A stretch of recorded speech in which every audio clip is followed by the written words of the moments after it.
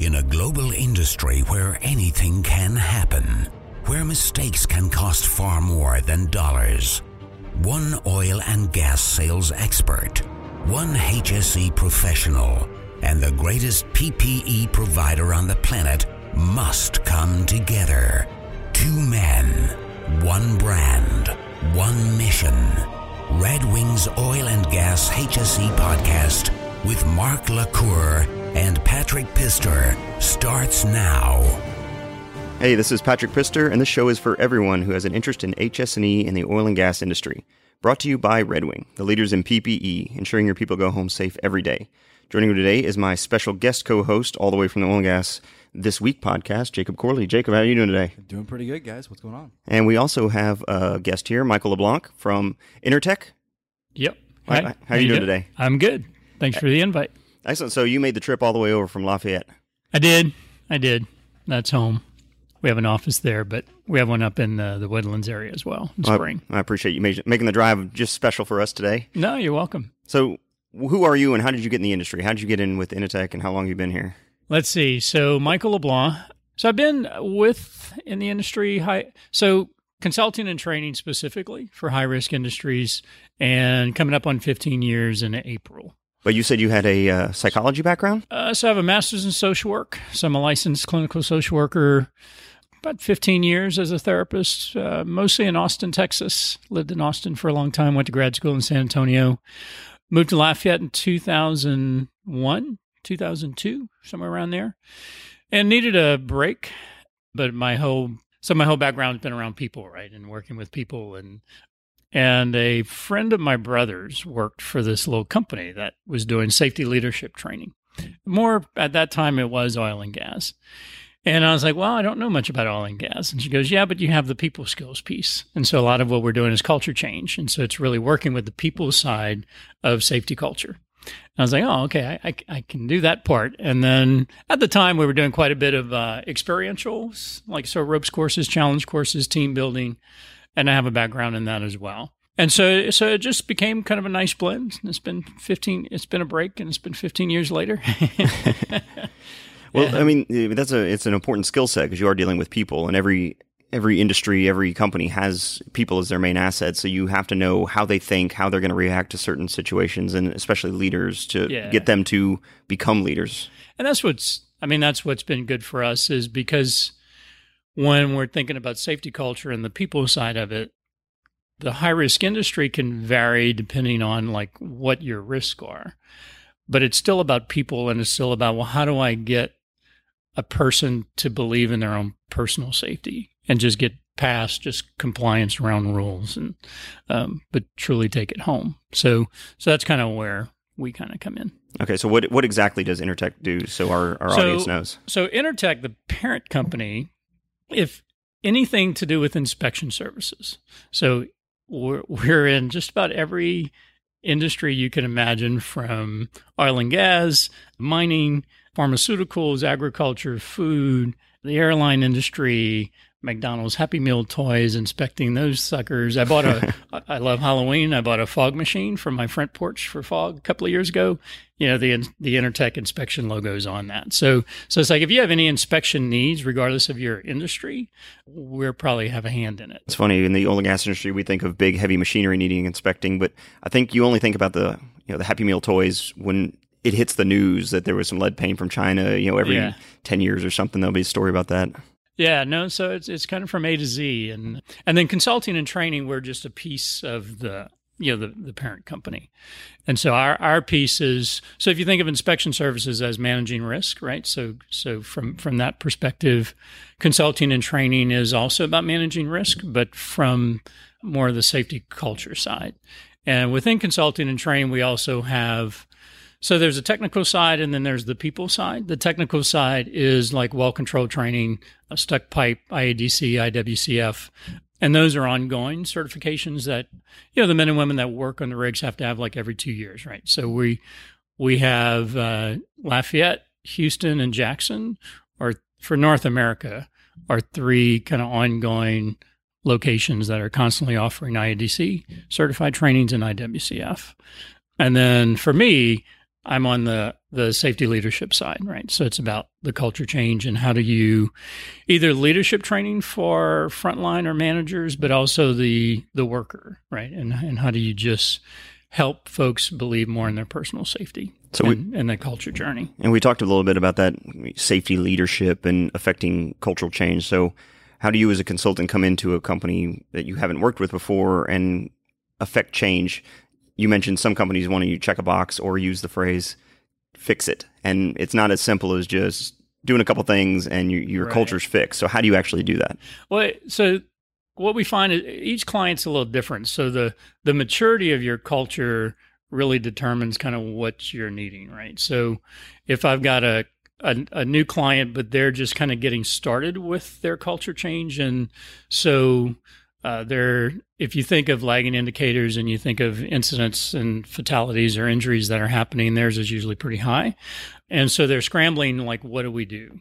And we're not talking about the age of the company. We're talking about the age of their safety culture. 'Cause Absolutely. they can be an old company with a very young, poor safety culture that they're on the starting path of that transformation. Right. Okay. And then I've got some clients who've been on the journey for quite a number of years, right? So their culture's really matured and strong.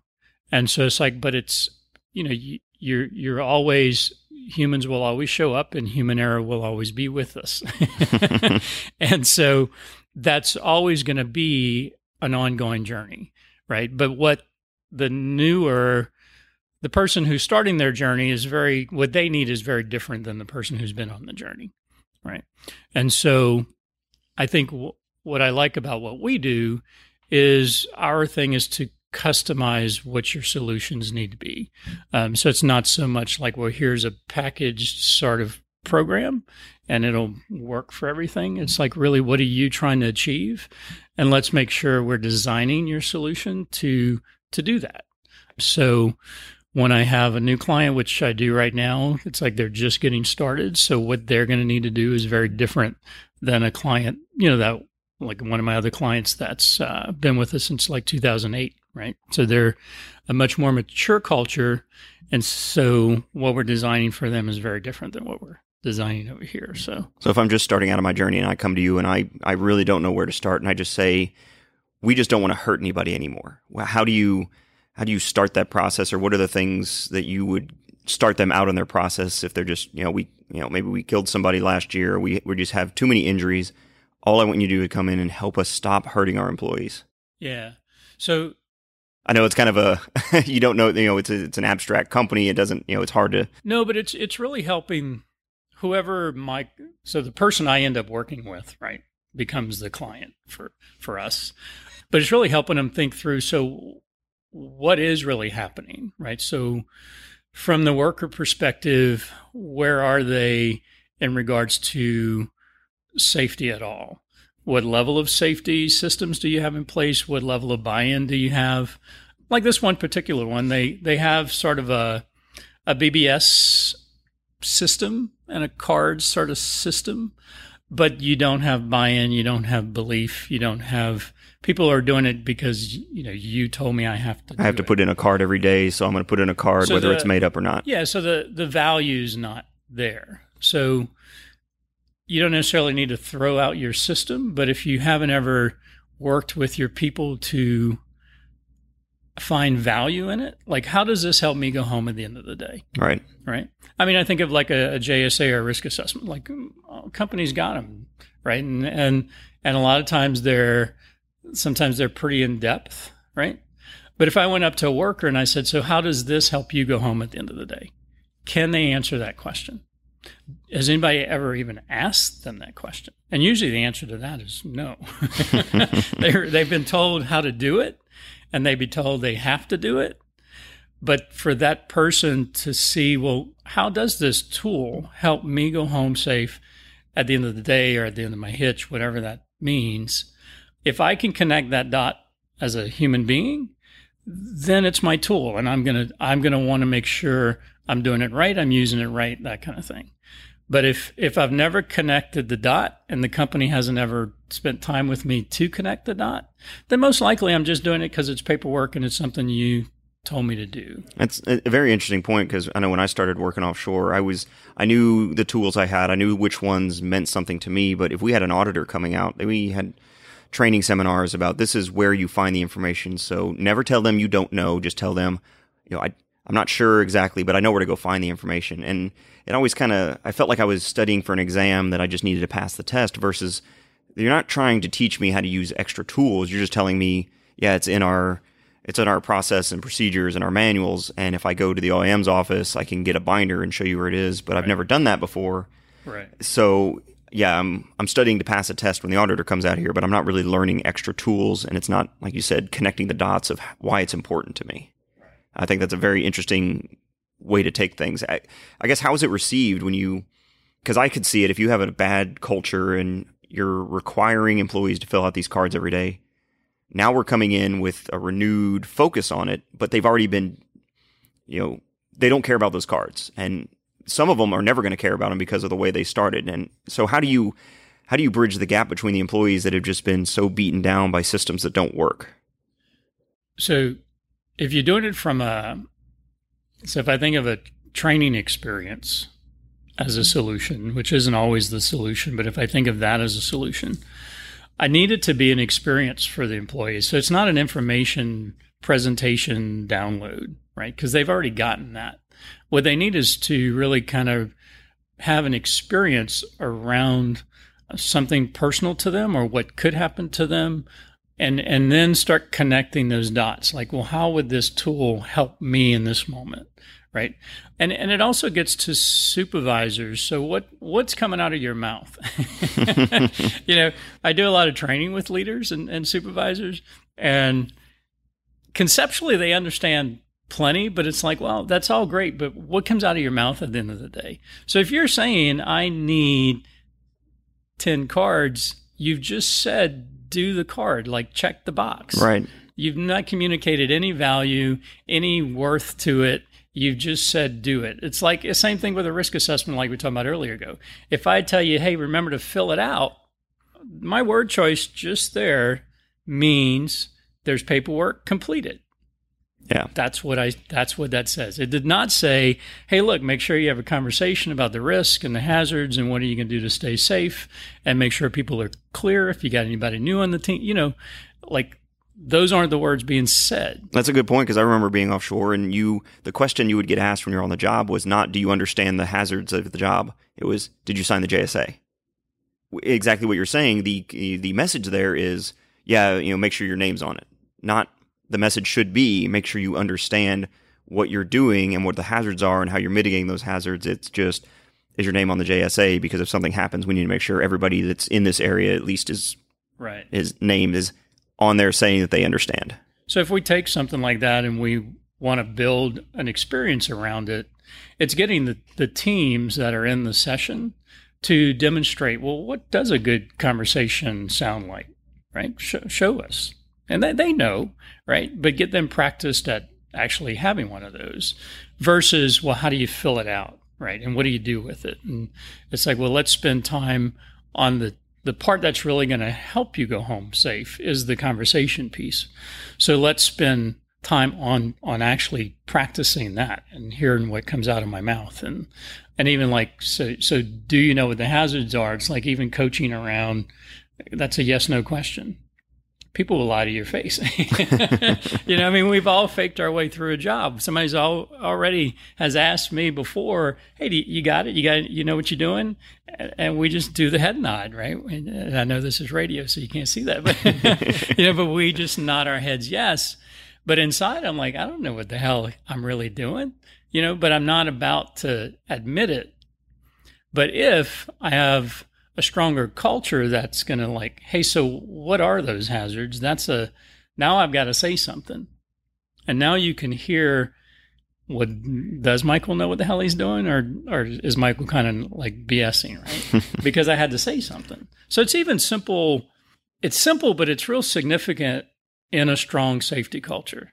Like that there's more communicating and exchanging, but that means we're asking better questions and we're getting people to think better. Do you see that? Just yes, no, and check a box. Do you see that transferring over to outside of the training scenario? So you coach them, how to have the conversations, but some of the training I've had, they're all good. Start with, a compliment sandwich, tell them what good they're doing, ask them questions about it. Can they be doing it safer? Get them to go into it. But, dealing with guys on the rig, it's awkward having those kind of conversations if you're not used to it. If you just have the training, get out there and start having this weird, Michael, I like what you're doing today. You're wearing your PPE. Sure. Is there something else you could be doing safer? Right. They want to get back to their job. So really you can see it in their eyes, like, just get to what you were going to get to, and let's move on to you. So I guess back to the question was, you have the training. Do you see it in the field? Is it transferring over those skills? I think if you keep it more realistic. So, so if Jake would be the one having the conversation, how would Jake have the conversation? It's important. If he's not having the conversation and he just has the conversation and it's a pretty direct and blunt conversation, awesome. It's better than not saying anything, right? So let's just start there. Let's just start with what would come out of your mouth? Because what you could do and what he would do and what I would do might sound a little different, right?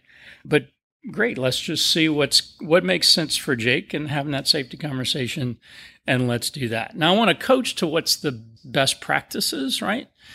But that doesn't mean start there. It's like, let's just, if we're not having them, have them, right? And say whatever you need to say, but have the conversation if where you're at is not having it. And that's where the maturity level, I think, really plays a part. If you got a company just starting and then expecting this like really polished conversation, it's like it's kind of crap, and they're not going to do it, right? It doesn't feel real. It doesn't sound real. It sounds fake. It sounds hokey. So who the hell is going to go back to the job and do that? So keep it practical for where that group is, where your culture is. I've got a more mature culture. They've been at their speaking up and having conversations a lot longer. It's like, well, great. It's time you up your game, right? Are you getting people to think? Because I will change my behavior if I have to think differently. You can't make me believe in safety, but you can ask me better questions that make me think differently. So a more mature culture can handle that. And when you're trying to like get your supervisors to up their game, it's really like, so are you asking better questions that get your people thinking differently?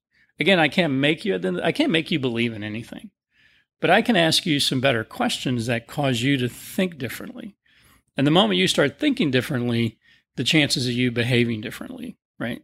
So if I'm trying to get you to believe in safety a certain way, the better I can get you thinking through things will shift you to making a better choice around it. If you think, well, nothing's going to happen, things are fine, I've been doing it this way for 10 years, why would I change? Why would I change? So an incident might make me think differently, right? So I can tell a quick story? Absolutely. So my dad, when I was 10, he worked at a salt mine. All right. And he fell about 17 feet. He fell on solid concrete. He busted up both of his legs. He fortunately didn't hurt his back. I was probably 10-ish or so at the time. And I can still today remember going to the hospital. His knees were swollen up. He had pins in his left knee. He had pins in his right leg. He had weights and traction at the end of the bed. He had stuff above his head. He was in traction. And he was in the hospital 2 or 3 months. He had to come home and go through rehab. I remember as a kid just doing exercises with him on the floor. Yeah, I didn't know what I was doing, but, just playing along with Dad. Right. But he was trying to get, range of motion back. He had to go to rehab quite a few times a week. He eventually returned to the mine. They had to modify his work. He loved playing softball. He was never able to do that again. But he's 80 now. I told him he was older the other day, and he looked at me. So he's 80. I'm going to go with that one. But he, you walk in his house, and it's like he's got safety medals, he's got safety awards, he's got safety plaques. He was inducted into the Hall of Fame for mine rescue a few years back.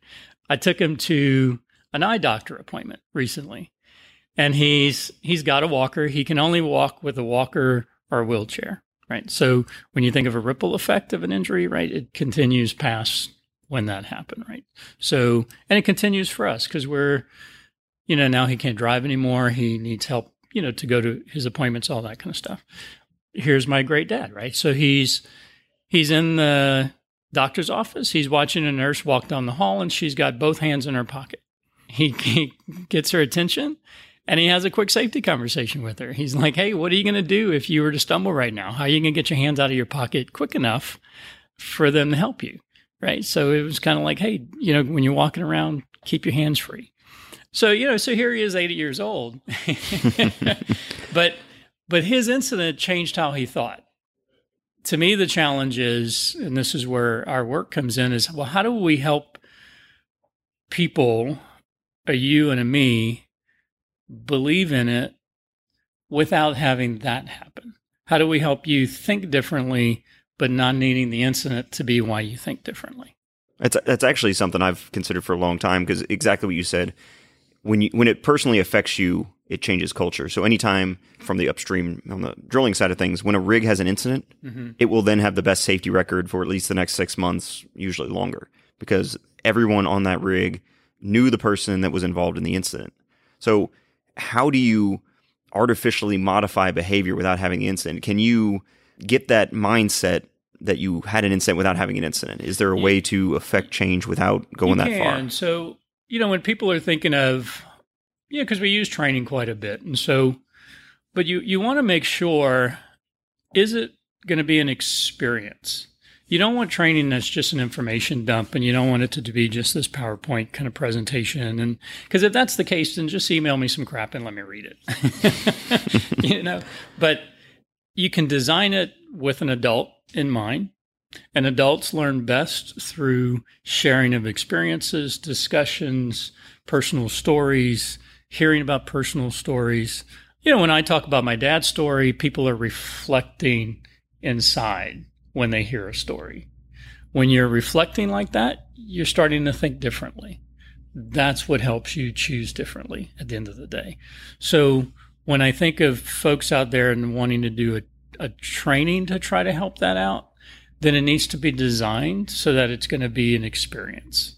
And it's not going to be just information and a presentation that I'm going to check out after the first 10, 15 minutes, right? So, like we were at the conference, right? Sorry, yeah, we met at the IDC Human Factors Conference in Galveston a few weeks ago. That's how we got in touch. So. Right. And one of the things I asked him at the conference was, do I have to stay standing at the podium? Or can I have a lapel mic and come down with the audience? Because I knew it'll be a better experience for the audience if I can have an experience with them versus stay at the podium and give you information. And so I was thrilled when they said I could, right? Because it allowed me to go, it allowed me to be engaged, and it allowed the folks in the audience to have more of an experience than just hearing information. And we just take more away from that. So when you're thinking of how do we not have to go through the incident, we can experientially move you through sharing personal stories, examples, and have those be part of that session so that you're constantly reflecting and discussing and having to really think about things as opposed to just be told some stuff. Yeah, and I think that can actually be used for every meeting in every business anywhere. Even safety meetings, right? So when you think of they get monotonous, they get routine, it's like, well, so build in some adult learning principles, right? Put in some small team discussions, put in a little flip chart exercise, put in a personal story, get different people to share and run the meeting. It doesn't need to be the supervisor who's in charge, right? You got a lot of millennials, they love technology, right? So great, let them create some videos, let them create some things, start, meet them where they live and then put them in charge. Let them, hey. So Michael, how do you actually measure results? They're, the lagging indicators, the TRI are the things after an incident occurs, but how do you measure results? And you also mentioned the stages of progression. So how do you measure success? And then how do you measure and then decide that the company that you're working with is ready to go into the next stage? Right. Yeah. So, I mean, most companies all do lagging indicators. That's pretty common. That's pretty standard. It's shifting to leading indicators. So it's shifting to, so if we know risk assessments, for an example, like that is something we are expected to do. It's part of our safety management system. It is something, it's a safety tool. What we're encouraging clients to do is, so how do you create measurements around a lagging indicator like that? How would you, not just are they done or not done? I mean, that is a measurement, right? So yes, they did it. No, they didn't. But how would you look at quality, right? And start measuring and exploring some of your quality. So it's really taking, like, come up with some of your top leading indicators, right? What are some of those preventative safety tools that you want people believing in, you want them using it? Some examples of that would be? Well, like the risk assessment would be one. A safety conversation could be a safety, I mean, it is a safety tool, right? Lockout, tagout, those are preventative pieces. But measuring, like, did we or did we not do it? Like, that's a start. But then and I say get a few people together because they know their tools best than an outsider would, but really think through, so how would we measure if it's happening? How would we measure the quality of it, the value of it? And then, I think that's a sticky point too, the quality of it, because you have an observation program. You always hear the managers that read through the cards that we get 20%, 50% quality cards. The rest we know we're just made up. And if you recognize that, then having an arbitrary requirement, 3 a day, 1 a day, whatever, but that's not really hitting the mark, because you know that there's an X percentage of poor quality cards coming in. Right. And it goes back to kind of, well, what was the expectation? Is what's coming out of the mouth of the leader is, hey, do X number, then that's the expectation I'm asking for. I'm not asking for quality. I'm not, the words, hey, have a quality conversation did not come out of my mouth. The words, hey, make sure you complete something came out of my mouth. Right. So it's a different expectation. So I like how you did that. You brought it full circle from the start of the conversation. So it's worth spending the time. So let's say training, right? We're gonna do a training, and maybe it's around culture, but we want to bridge personal safety and process safety, right? So we do want people to believe more in their personal safety, but we want to take something like a job safety, like a risk assessment, and we want to help people believe in the tool, and that's what we want to do. So it's really creating an experience around that tool so people can find the personal value, what's good, what's great, right? Let's kind of look at that, and what does that sound like? In the session, you're promoting the conversation. You're promoting what's going to save my life. It's not this piece of paper. The conversation is going to save my life. So let's look at, well, what's poor? They know, you know what a poor conversation sounds like. You know what a mediocre one, and you know what a real good one sounds like.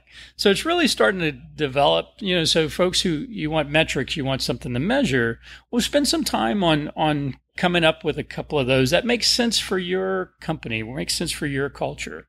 What we would do, in Jake's company might not be what you would do in yours. It really needs to be tailored to make sense, but it is worthwhile spending time on, okay, so what does great look like, and how would we measure that, and get feedback about that, right? So you're introducing ways to measure more of your leading indicators and not just the lagging indicators. Do you see companies adopting this because we're so obsessed with the lagging indicators, because that's what clients want to see, that's what you talk about at management meetings? Is it hard to drag those new metrics into the conversation because they're a little more subjective? The completing a task, number of cards, number of conversations, that's binary. It's yes or no, and then you count up how many. Once you start getting into quality, it's a little more subjective, good versus bad versus great. Is it difficult to get those conversations into the executive level, the leadership level conversations, and then to keep it going? So a couple of thoughts happened there. One was, the maturity of the safety culture usually has a lot to do with where our focus is. When companies are usually at the beginning, the focus is on the lagging, and those are their pain points, and they're just reading this crisis mode, and we got to do something, right? Your more mature cultures, They're further away from that. They've improved, and they have shifted to the leading indicators. So when I think of like some of the clients I work with that are more mature, they're already focused on those leading indicators. They know they have to keep track of lagging because that's just part of the requirement, if you will. Right. But they know the value comes out of the leading. It does just take more time to sit down and really think it through. Well, how would we measure this in any kind of realistic, practical way for our workforce, right? And again, it's just going to be different than what we can pull off and what you can pull off. So yes, it does mean, well, we need to just stop a moment and instead of just rolling it out, right? And well, we emailed everybody, they know to use this new form, right? It's like, well, no, let's really think about, well, how would we measure quality to make sure it really is saving lives, right? And spend time thinking that through. And they'll make it complex, come up with 2 or 3 tangible things you could keep track of. But do it for different leading indicators. Have different conversations there. So I guess that kind of brings us into the next topic of conversation that we had already, an in-depth conversation, and we lost a little bit of our audio here, but the follow-up that you were talking about. So I guess your follow-up is you're creating some leading indicators in those sessions that we were talking about early. Yeah, so if I think of just training, a few training, like, so if you're out there and you're thinking about, well, training is the right solution, first off, because it's not always the right solution, but let's say it is. And then what are some things I need to think about when I develop my training? One is make sure it's customized for you, because what you're trying to achieve is going to be different than maybe what another company might be trying to achieve. So I always encourage clients to go fast forward, pretend it was the most phenomenal thing your company has ever experienced. What happened? What are the behaviors that are changing? What are the attitudes that are changing? Get those as spelled out as possible, because then when you hire a company like us to come in and help you design it, those are the targets. And what your end objectives are might be a little different. So let's make sure it's tailored for specifically those things. So make sure you're clear about what you're trying to achieve with it. The other is that the session itself needs to really be designed for adults, right? If you're going through a training and you like, think of all the bad trainings you have been through and make sure you're not doing any of that crap. I've blocked them out.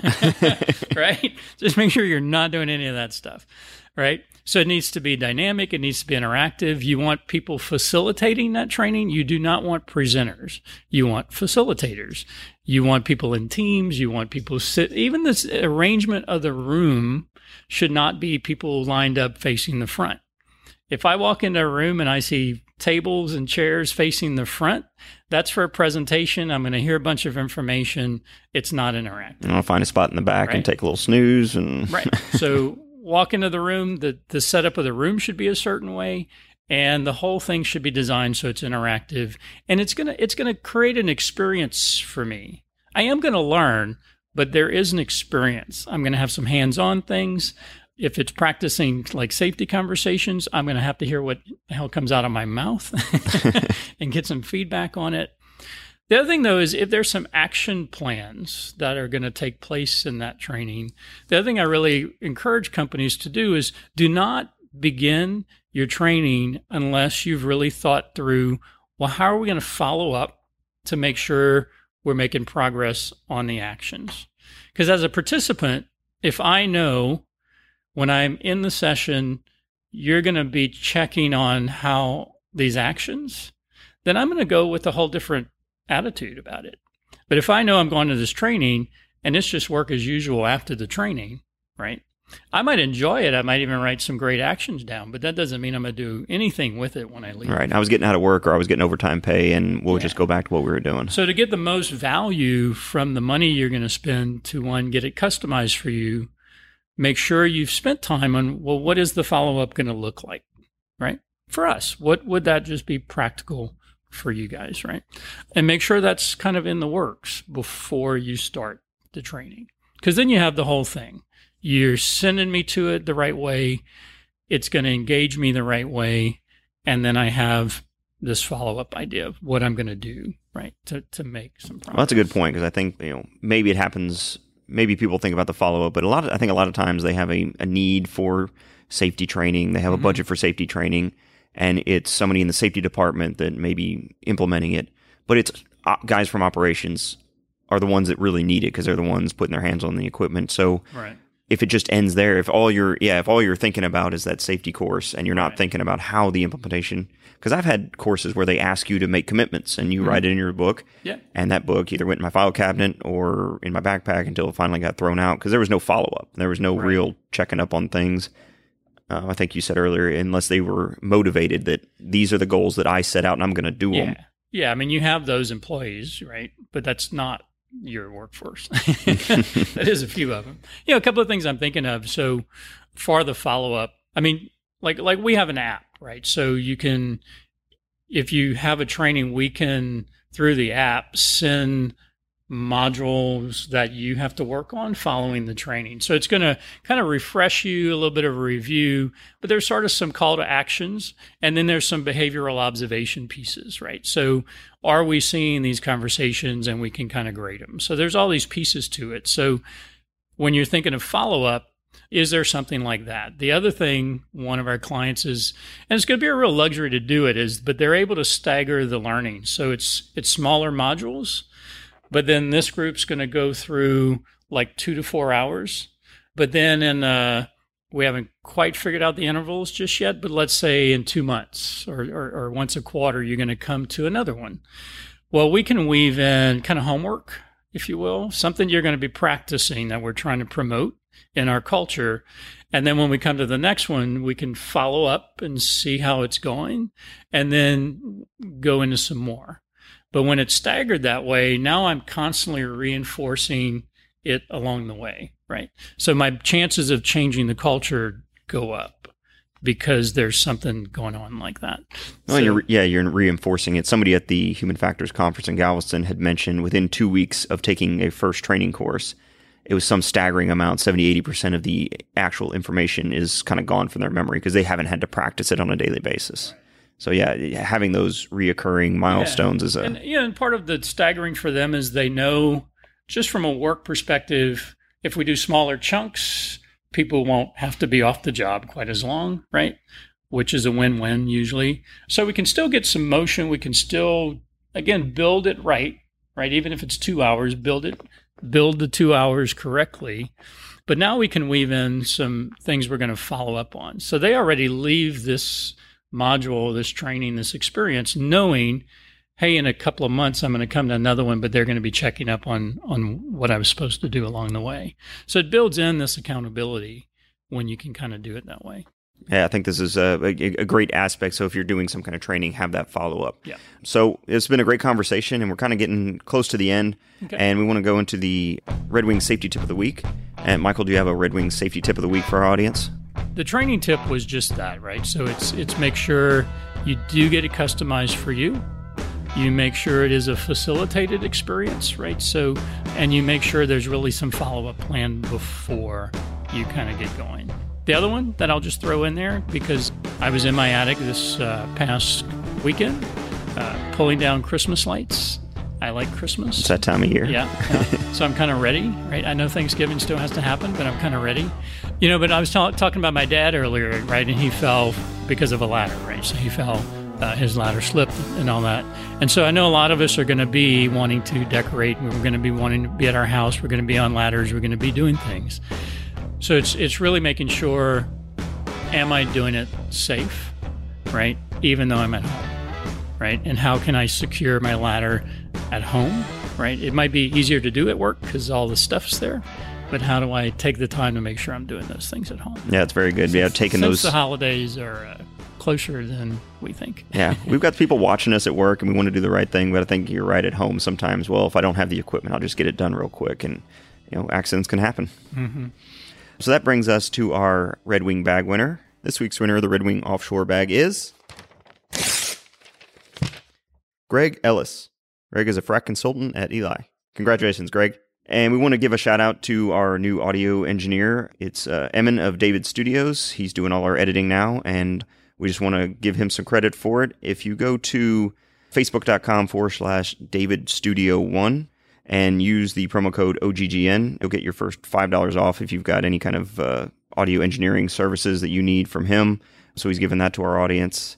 Please join our LinkedIn group. It's OGGN. Just go to LinkedIn, type in OGGN. You have to get approved, but Paige Wilson, she's pretty good about doing it within a day. Get you on our group there. It's a great community. There's no spam. The website, oilandgashse.com. You'll find everything about this show first there, then in our LinkedIn group, and obviously in the podcast, we talk about a lot of different things. Our on-the-road sponsors are Total Land, the world's most advanced field land management system at totalland.com, and Lee Hecht Harrison at LHH.com. Lee Hecht Harrison is the global expert in talent management, currently helping 75% of the Fortune 500 oil and gas companies simplify the complexities and leadership of the workforce transformation. So this has been great, Michael. This is an awesome conversation. I think we got a lot of actionable things that our listening audience can use. If people want to find out more about you, where should they go? LinkedIn, email address? So email is michael.x.leblanc@intertek.com. I mean, Intertek website is another. And you're on LinkedIn. I am on LinkedIn. We'll put your profile in the show notes. Michael LeBlanc, MSW, LCSW is my initials there. So I lived in Austin for a while. I was one or two Michael LeBlancs. I moved back to Louisiana. We could start a club, right? Right. So there's quite a few. But yeah, I am on LinkedIn as well. Well, perfect. And we really appreciate you being on here. And Jake, thanks for joining us on this special occasion. This was an episode where I just listened. So I just enjoyed the conversation. Well, I appreciate you being here for moral support. Thanks. And that does it. So y'all be safe out there. I don't have Mark giving me his give up the good and go for the great.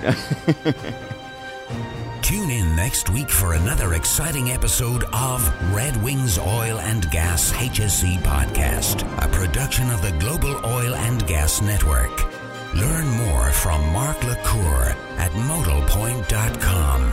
Connect with Patrick Pister at leanoilfield.com. From Houston to London to Dubai and beyond.